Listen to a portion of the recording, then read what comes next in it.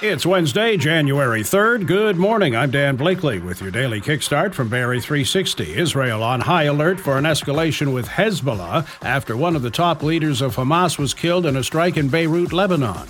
Saleh Arouri is the most senior Hamas member slain since the war in Gaza erupted nearly 3 months ago. The leader of Hezbollah had already said he would avenge the Israeli targeting of Palestinian officials in Lebanon.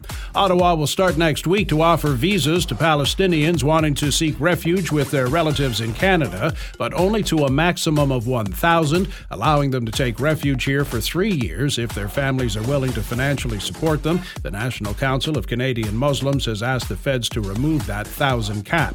And you thought your internet surfing was safe from prying eyes in incognito mode. Google has agreed to settle a $5 billion privacy suit that alleged it spied on people who used incognito mode in its Chrome browser, as well as private modes in other browsers. Plaintiffs charged that Google's activities yielded an unaccountable trove of information about users who thought they had taken steps to protect their privacy.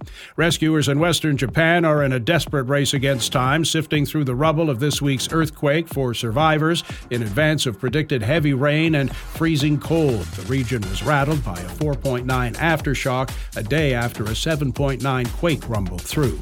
Venice, Italy is limiting tourism in a bid to protect the city. Starting in June, tourist groups will be limited to 25 people, half the capacity of a tourist bus, and use of loudspeakers, which the city says can generate confusion and disturbances, will be banned. A freezing drizzle advisory in effect for the Barrie and Collingwood areas this morning. That'll change to flurries this afternoon with a high of 2. That's your kickstart for January 3rd. Back again tomorrow. Until then, remember, it's on you to get you to where you need to be.